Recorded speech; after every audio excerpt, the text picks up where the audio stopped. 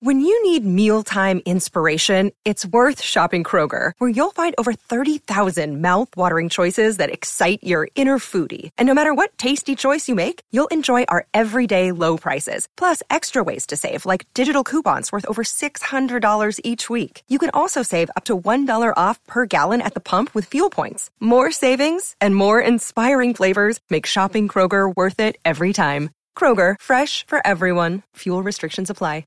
Another day is here, and you're ready for it. What to wear? Check. Breakfast, lunch, and dinner? Check.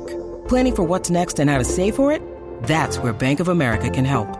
For your financial to-dos, Bank of America has experts ready to help get you closer to your goals. Get started at one of our local financial centers or 24/7 in our mobile banking app. Find a location near you at bankofamerica.com/talktous. What would you like the power to do? Mobile banking requires downloading the app and is only available for select devices. Message and data rates may apply. Bank of America N.A., member FDIC. Get in the know. Non-stop Vikings talk. It's Purple Daily on Score North and ScoreNorth.com. And welcome in. Actually, it's Purple Access time. And have we got a twist for you? Yes, it's Judd. Yes, it's Declan.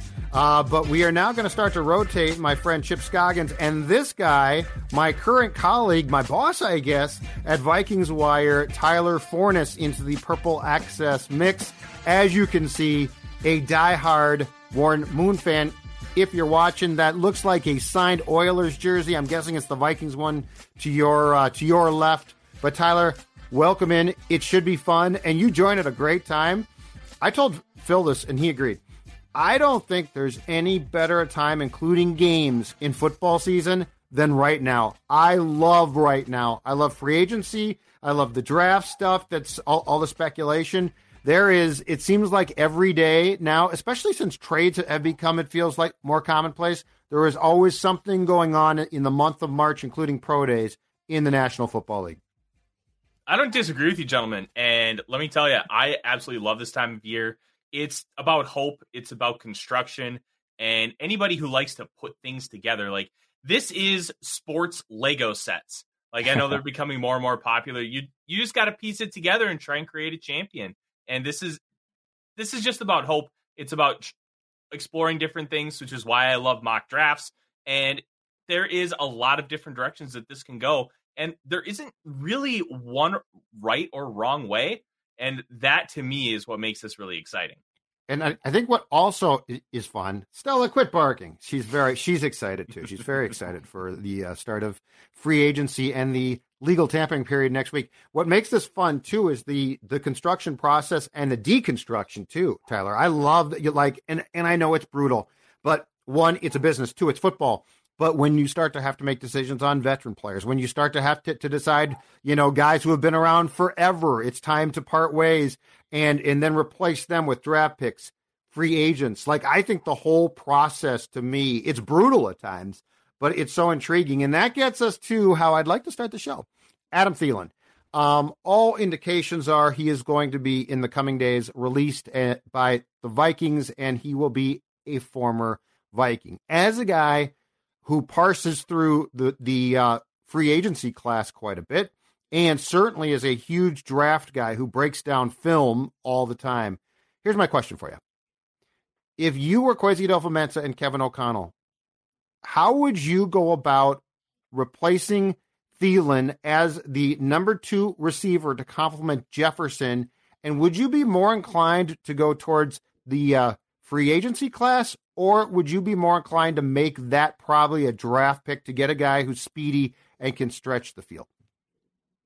I'll be honest, I would try to do both.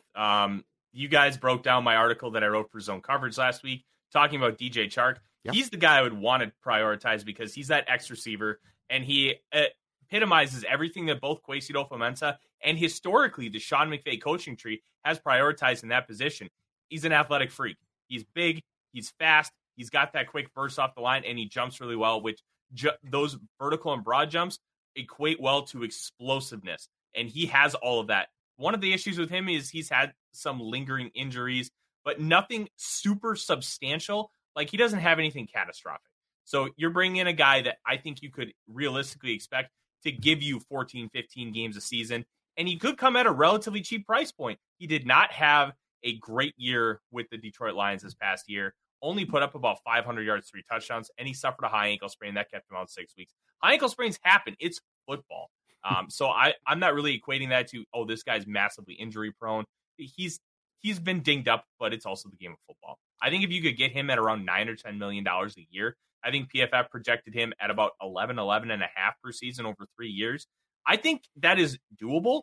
And you have the LSU connection. I believe Chark and Jefferson were on campus together for 1 year, and there could be some linking there. I mean, this is LSU North. We have 4 guys from LSU, and there's a real camaraderie between those guys. If you miss out on Chark, I still think that you should prioritize receiver highly in the draft, and that's even if you get him. I am higher on this receiver class than other people, but it's also not nearly as good as some of the ones we've seen in years past. Like, you think 2021, you had Jalen Waddle, Jamar Chase, Devonta Smith, and the 2020 class with Jefferson, CeeDee Lamb, Jerry Jeudy. Like, there have been some really high-profile classes. We're not at that level, but I like a lot of the guys at the top of this class. Quentin Johnson is that X-receiver. Yet people will look at, oh, he only had a 33% contested catch rate. I looked at all of his contested catches. His quarterback play was so bad that it really hindered that. Plus, they mark contested catches as like slants, routes that are significantly easier for defensive backs to break up. And a couple of those incompletions where balls thrown so far out of bounds, he actually high-pointed him and caught him. There was just no chance for him to get his feet in. Josh Downs from North Carolina, I think he's smaller than Diggs, but I think he plays incredibly similar to the former Viking. And that explosiveness in and out of routes, being able to win after the catch, create that elite separation, and be able to attack vertically, I think would be a great compliment to what Jefferson brings. Then you have Zay Flowers and Jordan Addison, both smaller but different players. Jordan Addison plays like Devonta Smith, just in a little bit of a smaller package as far as height-wise. I think he's an inch and a half shorter than what Devonta Smith came in. And then Zay Flowers is like 5'9", but he can run every route. He attacks down the field. He is built thick enough to be able to break tackles, get a lot of yards after catch. Brett Coleman compared him to Antonio Brown, and I think it's a little lofty, but based on their play styles, I think it makes sense. Doing any of those options. I'm not very high on Jackson Smith-Njigba compared to the rest of the league, but I also understand why people are. I worry about him being able to compete against press coverage. How is he going to be able to do that? It's not that he can't. I haven't seen it, so I have questions. We had those same questions about Jefferson. Jefferson was also significantly faster than Smith-Njigba, and that's kind of where some of my concerns lie. If somebody gets his hands on him at the line of scrimmage and just beats him up, how is he going to be able to handle that? I have nothing to go off of, so it's 100% projection. I have real concerns, and that's why he's lower for me. You know what's really interesting, and Judd, to be honest, this could be a whole episode in its own right, but you probably have to go back, and this guy certainly wasn't a home run free agent signing. Greg Jennings was probably the last solid free agent wide receiver this team brought in, and he was able to grab some sort of footballs and was somewhat a productive player. But you really think about the last 10 years, all the productive wide receivers the Vikings have had: Diggs, Thielen, Jefferson. I believe Jarius Wright was a draft pick by the Vikings. They've all been drafted by the Vikings. They've dipped their toes in free agency and wide receiver before, and guys like Kendall Wright and Dede Westbrook end up kind of being depth guys, and some of those guys don't even make the roster. But it's also kind of goes to show twofold. Number one, I don't know if they want to identify a free agent guy. And two, I think I more trust the thought process, and I know it's different regimes, that this organization has always been able to identify wide receivers in the draft. And it's kind of really remarkable when you think about, you go back to all the free agents they have brought in. I mean, seriously, and Greg Jennings certainly wasn't a home run free agent, but that was really the last substantial free agent they have brought in that made somewhat of an impact on their team. Yeah, it's very interesting that when you kind of take a look at everything, the Vikings have a really good draft record when it comes to wide receivers. Obviously, people point to, Laquan Treadwell. Yeah, that one was a little rough. North Turner was honestly just trying to recreate Michael Irvin. It didn't work. I think they should have really looked longer at the fact that significant broken leg from 2 years prior. But that is what it is. It didn't work, but that doesn't mean you don't stop trying. And I think taking some of those guys on day 3 and seeing success, I actually think has hindered the Vikings more at like long term, because we haven't taken a day 2 receiver in like a decade. It's either been first round or late picks. Yep. They haven't. Yeah. And guys like Michael Thomas, Devontae Adams, DK Metcalf, A.J. Brown, Terry McLaurin have all come on that day 2 range. You're talking about some of the top receivers in the National Football League. This class is loaded with a bunch of day 2 guys. I think I have 11 players right now with at least a day 2 grade, if not more. Wow. Like, this is a very good class. If you want to get a guy to come in and play right away, you can find him. So I think the thing too is to what Dex is talking about, the Vikings are also now going to be in a position where, because you've replaced the GM, you've replaced the philosophy and the coach now is an offensive guy. I think that becomes what you just said, like, for instance, a day 2 receiver, a lot more likely, right? I think that now, because, I mean, these guys, through the Zimmer prism, the thought was, for the most part, defense. And even to go back before that to Brad Childress, who had final say on the 53 and ultimately was responsible for the drafts, the philosophy wasn't like this. Like, we have turned a page on the era, I think, very much of Viking football. And so, Tyler, I do think that there's a very good chance that this regime would be far more likely to be open to drafting a receiver on day 2. I also think that their overall philosophy at the position is going to change, because the receiver now, if you think about how that position, and it's always been important, but how that position is now valued and how it's changed. And I will go back to this. The quarterback's the most important thing, but the number 2 receiver to Justin Jefferson, who you are trying to feature, there's no question about it, and he is your best player right now. The number 2 receiver becomes incredibly important, which is why I like them not fooling around with the whole Thielen thing and him saying, well, I still want mine and I can do this and that. And I think that the prism, you guys, that the Vikings are examining this through is very simple right now, which is, how does our decision on anybody like Adam Thielen affect Jefferson? And if you can get a guy, a speedy younger guy that can take the top off of a defense, Justin Jefferson becomes far more of a threat than he would be if you went into 2023 with Adam Thielen as sort of the slower possession guy who's still good, but makes Jefferson's life not as easy as a guy that can take the top off. Yeah, I think when it comes to like a number 2 receiver, you want to be able to have a guy that can do multiple things. The problem with the Vikings right now, they don't have anybody who can win one-on-one other than Justin Jefferson. Right. Hawkinson, he can beat linebackers, he can beat safeties, but he's probably not beating a corner. And then Osborne and Thielen, they kind of need to be schemed open to a point. They're not going to be able to win with just dynamic route running. And I think getting that along with somebody who can win over the top should be the priority. Take a look at the final 4 teams in the National Football League this year. You could make 2 characterizations of those teams. 1, they all had really good offensive lines. And 2, the Chiefs aside, the Chiefs are very weird. They have Patrick Mahomes, so they kind of don't count. The 49ers, the Bengals, the Eagles all had 2 really good wide receivers at the least. Brandon Ayuk and Deebo Samuel. Plus, you had George Kittle and some really good role players underneath. The Eagles, A.J. Brown, Devonta Smith, Dallas Goedert.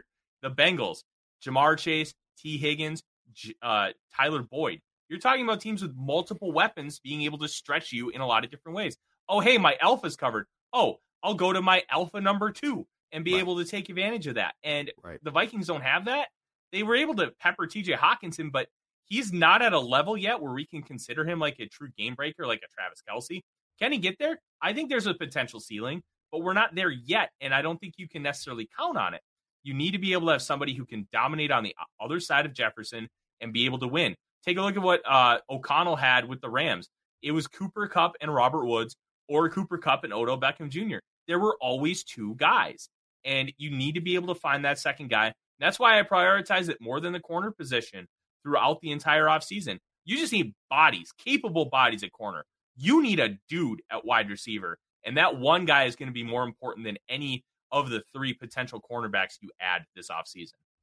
Internally, keeping on KJ there for a second, Tyler. So, he kind of burst on the scene in 2021 after being a really good special teamer, and last year, honestly, kind of put together a pretty similar season. Do you think that that's kind of who he is? He's a 50-60 guy, 50-60 reception guy, 500, 600 yards. He can maybe catch a couple touchdowns every year.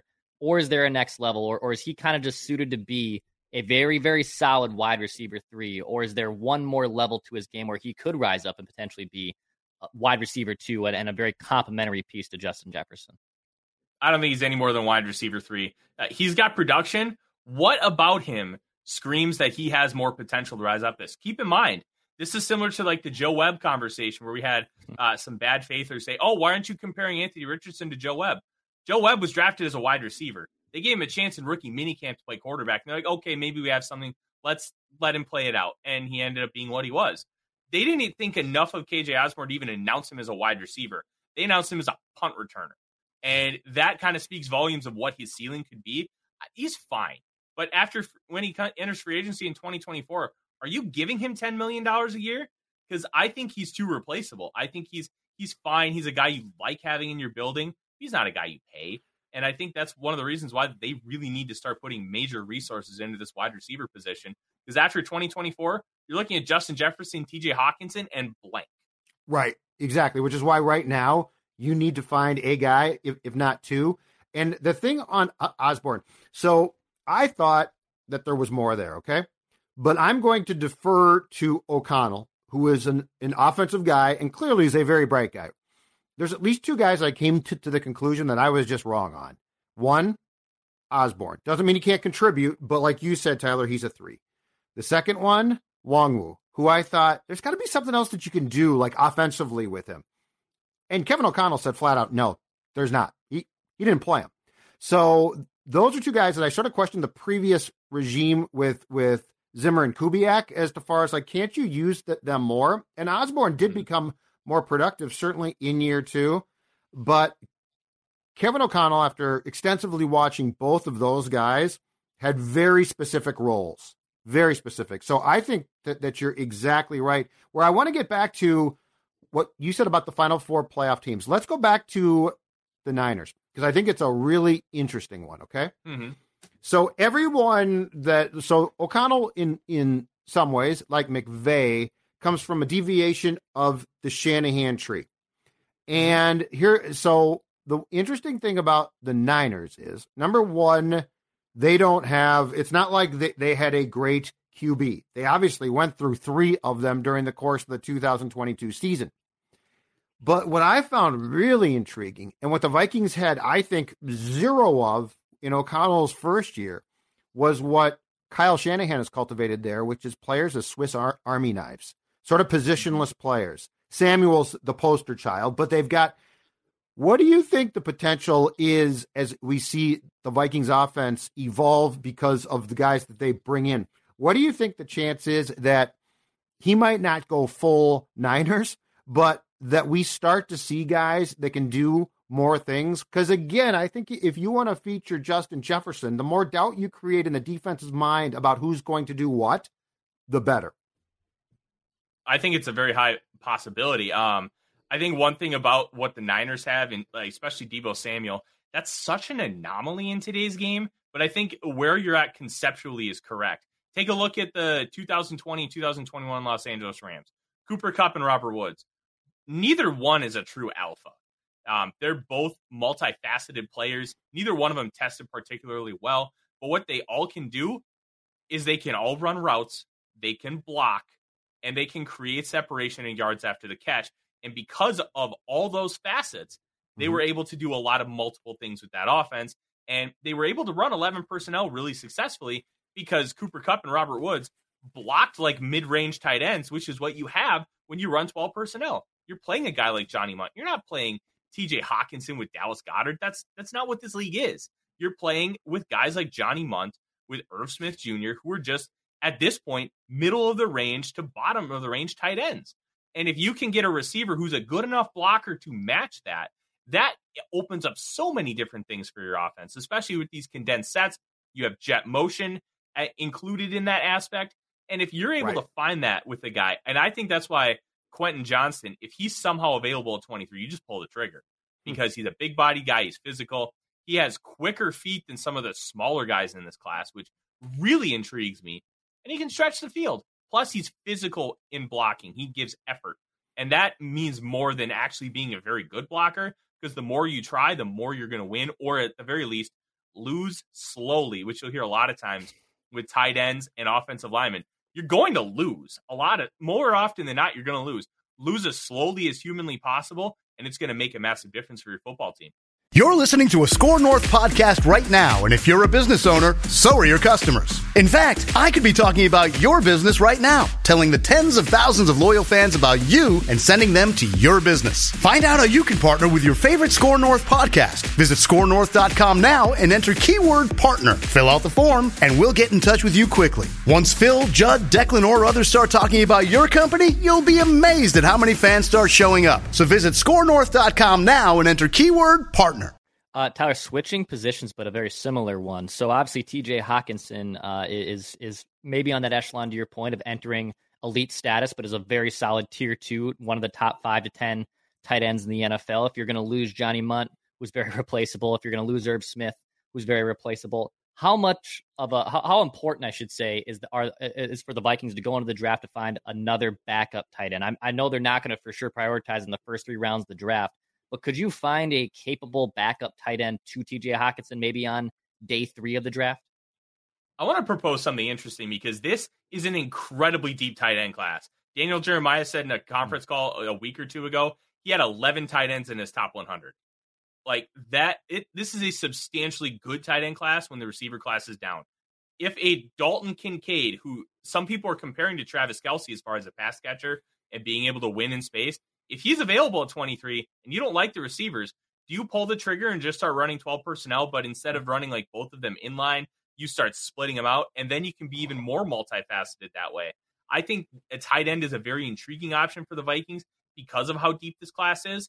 I don't necessarily know, like you said, Declan, if they'll end up prioritizing the position, but because of where receivers are and how good this tight end class, especially as a receiving group, I think it's a very, very intriguing option. The one thing that holds me back, like we saw with Hockenson, tight ends take a long time to develop because of what they're asked to do. They're asked to block like tackles and win like receivers. It's a very difficult position.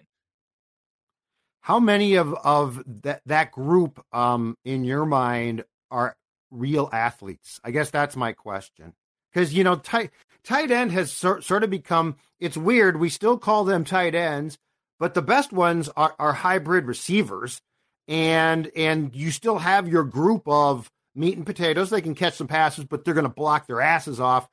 And that's a different skill, and that's difficult as well. So when we're talking about Daniel Jeremiah's group of 11, Tyler, how many in your mind are real athletes who, to this point, would present matchup problems for defenses? Maybe they can block, but more importantly, they can, if not stretch the field, they can certainly make a dent.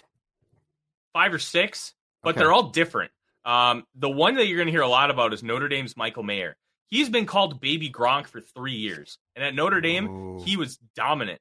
I don't think he's Gronk, but you're looking probably 80%. He's a bigger dude. He's built like a traditional tight end. You could put him in 1995's NFL, and he would fit right in. He wins at the catch point. He can win. He would catch passes with 4 guys surrounding him. Like, he can create separation, but he's more of a traditional style tight end. Then you look at like your Dalton Kincaid, who I mentioned earlier, and everybody really likes, Luke Musgrave out of Oregon State. They win vertically. Billy's kid. They challenge nephew, I believe. Oh, nephew. But they challenge you vertically. They challenge you with quickness, and they're able to do a lot of things that wide receivers do. Blocking is not going to be a plus for them. If you want more of a traditional style, like more along the Hockenson style of tight end, you're looking at Tucker Kraft, South Dakota State. You're looking at Mayer. And there are guys, one who's going to be under-heralded because he played at Iowa, but we know the Iowa tight end tree is Sam Laporta. He tested out of his mind, and because that Iowa offense is literally worse than a lot of Pop Warner teams, he didn't get a lot of shine. But the guy can play football, and we've seen the lineage of that school being able to produce tight ends. Tyler, I know he's still a year out from the draft, but it's still locally here. And I actually watched this kid play in high school when he was up at St. Cloud. Brevin Spann-Ford at the U of M, who announced he's going to go back to the U. Probably the wise move for him. I know you dabble in your college football as well. How realistic is his path to the NFL? Obviously, he's betting on himself to get another solid year of college statistics and run around under his belt before he declares for the draft. Do you see a path for him where he could actually be a legit NFL draft pick a year from now? Oh, 100%. one thing that's interesting about Span Ford, he's a very tall and a long player. He's 6'7", about 260. He doesn't look that much like 260. He looks kind of skinny. But when you watch him block, he blocks like he's much, much beefier than that. And with his long frame, he's able to win in different ways down the field. I think with one more year and an improved passer behind center in Ethan Kaliakmanis, because Tanner Morgan, after 2019, just took a nosedive. And it was really unfortunate because I thought, hey, maybe there's something here. And it never came to fruition. But I think Span Ford, with a really good year at the U, you could talk about him as a top 50, top 75 pick. Not coming out in the loaded tight end class was a really smart move from him because he probably would have got lost in the shuffle, but been a really good like round 5 pick. I think there's a real path for him. So the Vikings must be salary cap compliant by 3 p.m. on Wednesday. Kendricks is gone. It appears from all reports Thielen will be gone. There is still a group of guys that could be gone. Zadarius Smith, Dalvin Cook, Harrison Smith. Who do you predict among the veterans who are on the potential bubble here? Who do you think will be gone by the time that we hit 3 o'clock on Wednesday, and who do you think stays? See, I'm kind of in the same line of thinking as you, Judd, and you wrote a really nice piece earlier. I think it was last week for Vikings Wire, which go check it out, please, and thank you. It kind of highlighting this exact thing. I think Harrison Smith will end up coming back. I don't think Dalvin Cook and Adam Thielen do, but the real one, the two guys I have a real interest in watching, Jordan Hicks and Zadarius Smith. You don't need to have great pass rushers in this style of defense because you're utilizing a lot of concepts, a lot of blitzing, and trying to confuse the offense rather than just be like, hey, go win. And I think they might be able to use that $12.5 million that they saved to bring in cornerbacks, which are a much higher priority in this system. Yes. And I think those two guys are going to be ones to watch. I think it's an almost certainty Brian O'Neill's contract gets restructured. You can clear up $9 million, and you know that guy's going to be on the football team for the next 3 years. So it's a restructure that you feel confident about, unlike what we did with Adam Thielen last year, which I thought was awful. That one never made sense to me. But I think O'Neill makes a lot of sense to do that, and Harry will probably end up taking a pay cut because I think his contract was just Rick Spielman saying, hey, thank you. I know I'm probably not going to be here after this year. That's right. Have some money. Yeah. Does Patrick Peterson being brought back make sense? Because to me, if he's going to play a bunch of man, like he is coming off a nice year, and he is probably the one guy in that defense who benefited from Easy Ed being his DC. But Patrick Peterson, who was great in the room and who had a nice year in the Flores system, and I've seen reports he's going to be back. I don't know that makes sense to me. I certainly don't know that he's a starter at his age, playing a lot of man after they played a lot of zone in 2022. See, that's an interesting one. I don't know, because one of the things that Patrick Peterson's great at is getting in your face at the line of scrimmage and taking you out with press and just bullying you. That was what he was always great at. But the thing was, if he got beat, he had the athleticism to be able to make up for it, that 4.31 speed. And that's what made him truly special. Yes. If he loses at the line of scrimmage in that aspect, like, how does that look? Can he win for 2.5 seconds because we're utilizing all these blitzes? And maybe with the versatility element, they use him a little bit at safety, use those penny packages with those 3 safety looks, and they can be multiple with him. I think at the very least, if you get him at a cheap enough price, let's say $2 million, you bring him in, and you know what? If it doesn't work out and other guys outperform, you cut ties at the end of training camp. But I think as a veteran in the room and what he can bring in press coverage at the line of scrimmage, and a lot of those blitz looks, you're playing 5-6 yards off the line of scrimmage anyways, which is what he was doing with Ed Donatel. Right. So I think there are ways to integrate him. I don't know if it's a perfect fit, but I think with the veteran leadership, I think it makes sense still. Outstanding stuff. Tyler, I'll plug our work and plug your star columnist at VikingsWire.com, because I will say this. When you go to that site, if you are looking for mock drafts and any news that might arise, big or small, Vikings Wire is the place to find it. Yeah, it is. We're trying to make this thing the number one spot for any written Vikings coverage in the state, and I think we're well on our way, and a lot of it has to do with your work, Judd. Hear that, Declan? Yeah, I did. Yeah. There's a huge appreciation for me. I'd like to see that reciprocated from both sides of the screen. Job. I think Tyler does a great job. Yeah, Tyler's doing all the right stuff. Tyler, thanks much. I'm Judd. He's Declan. See you on Purple Access next week.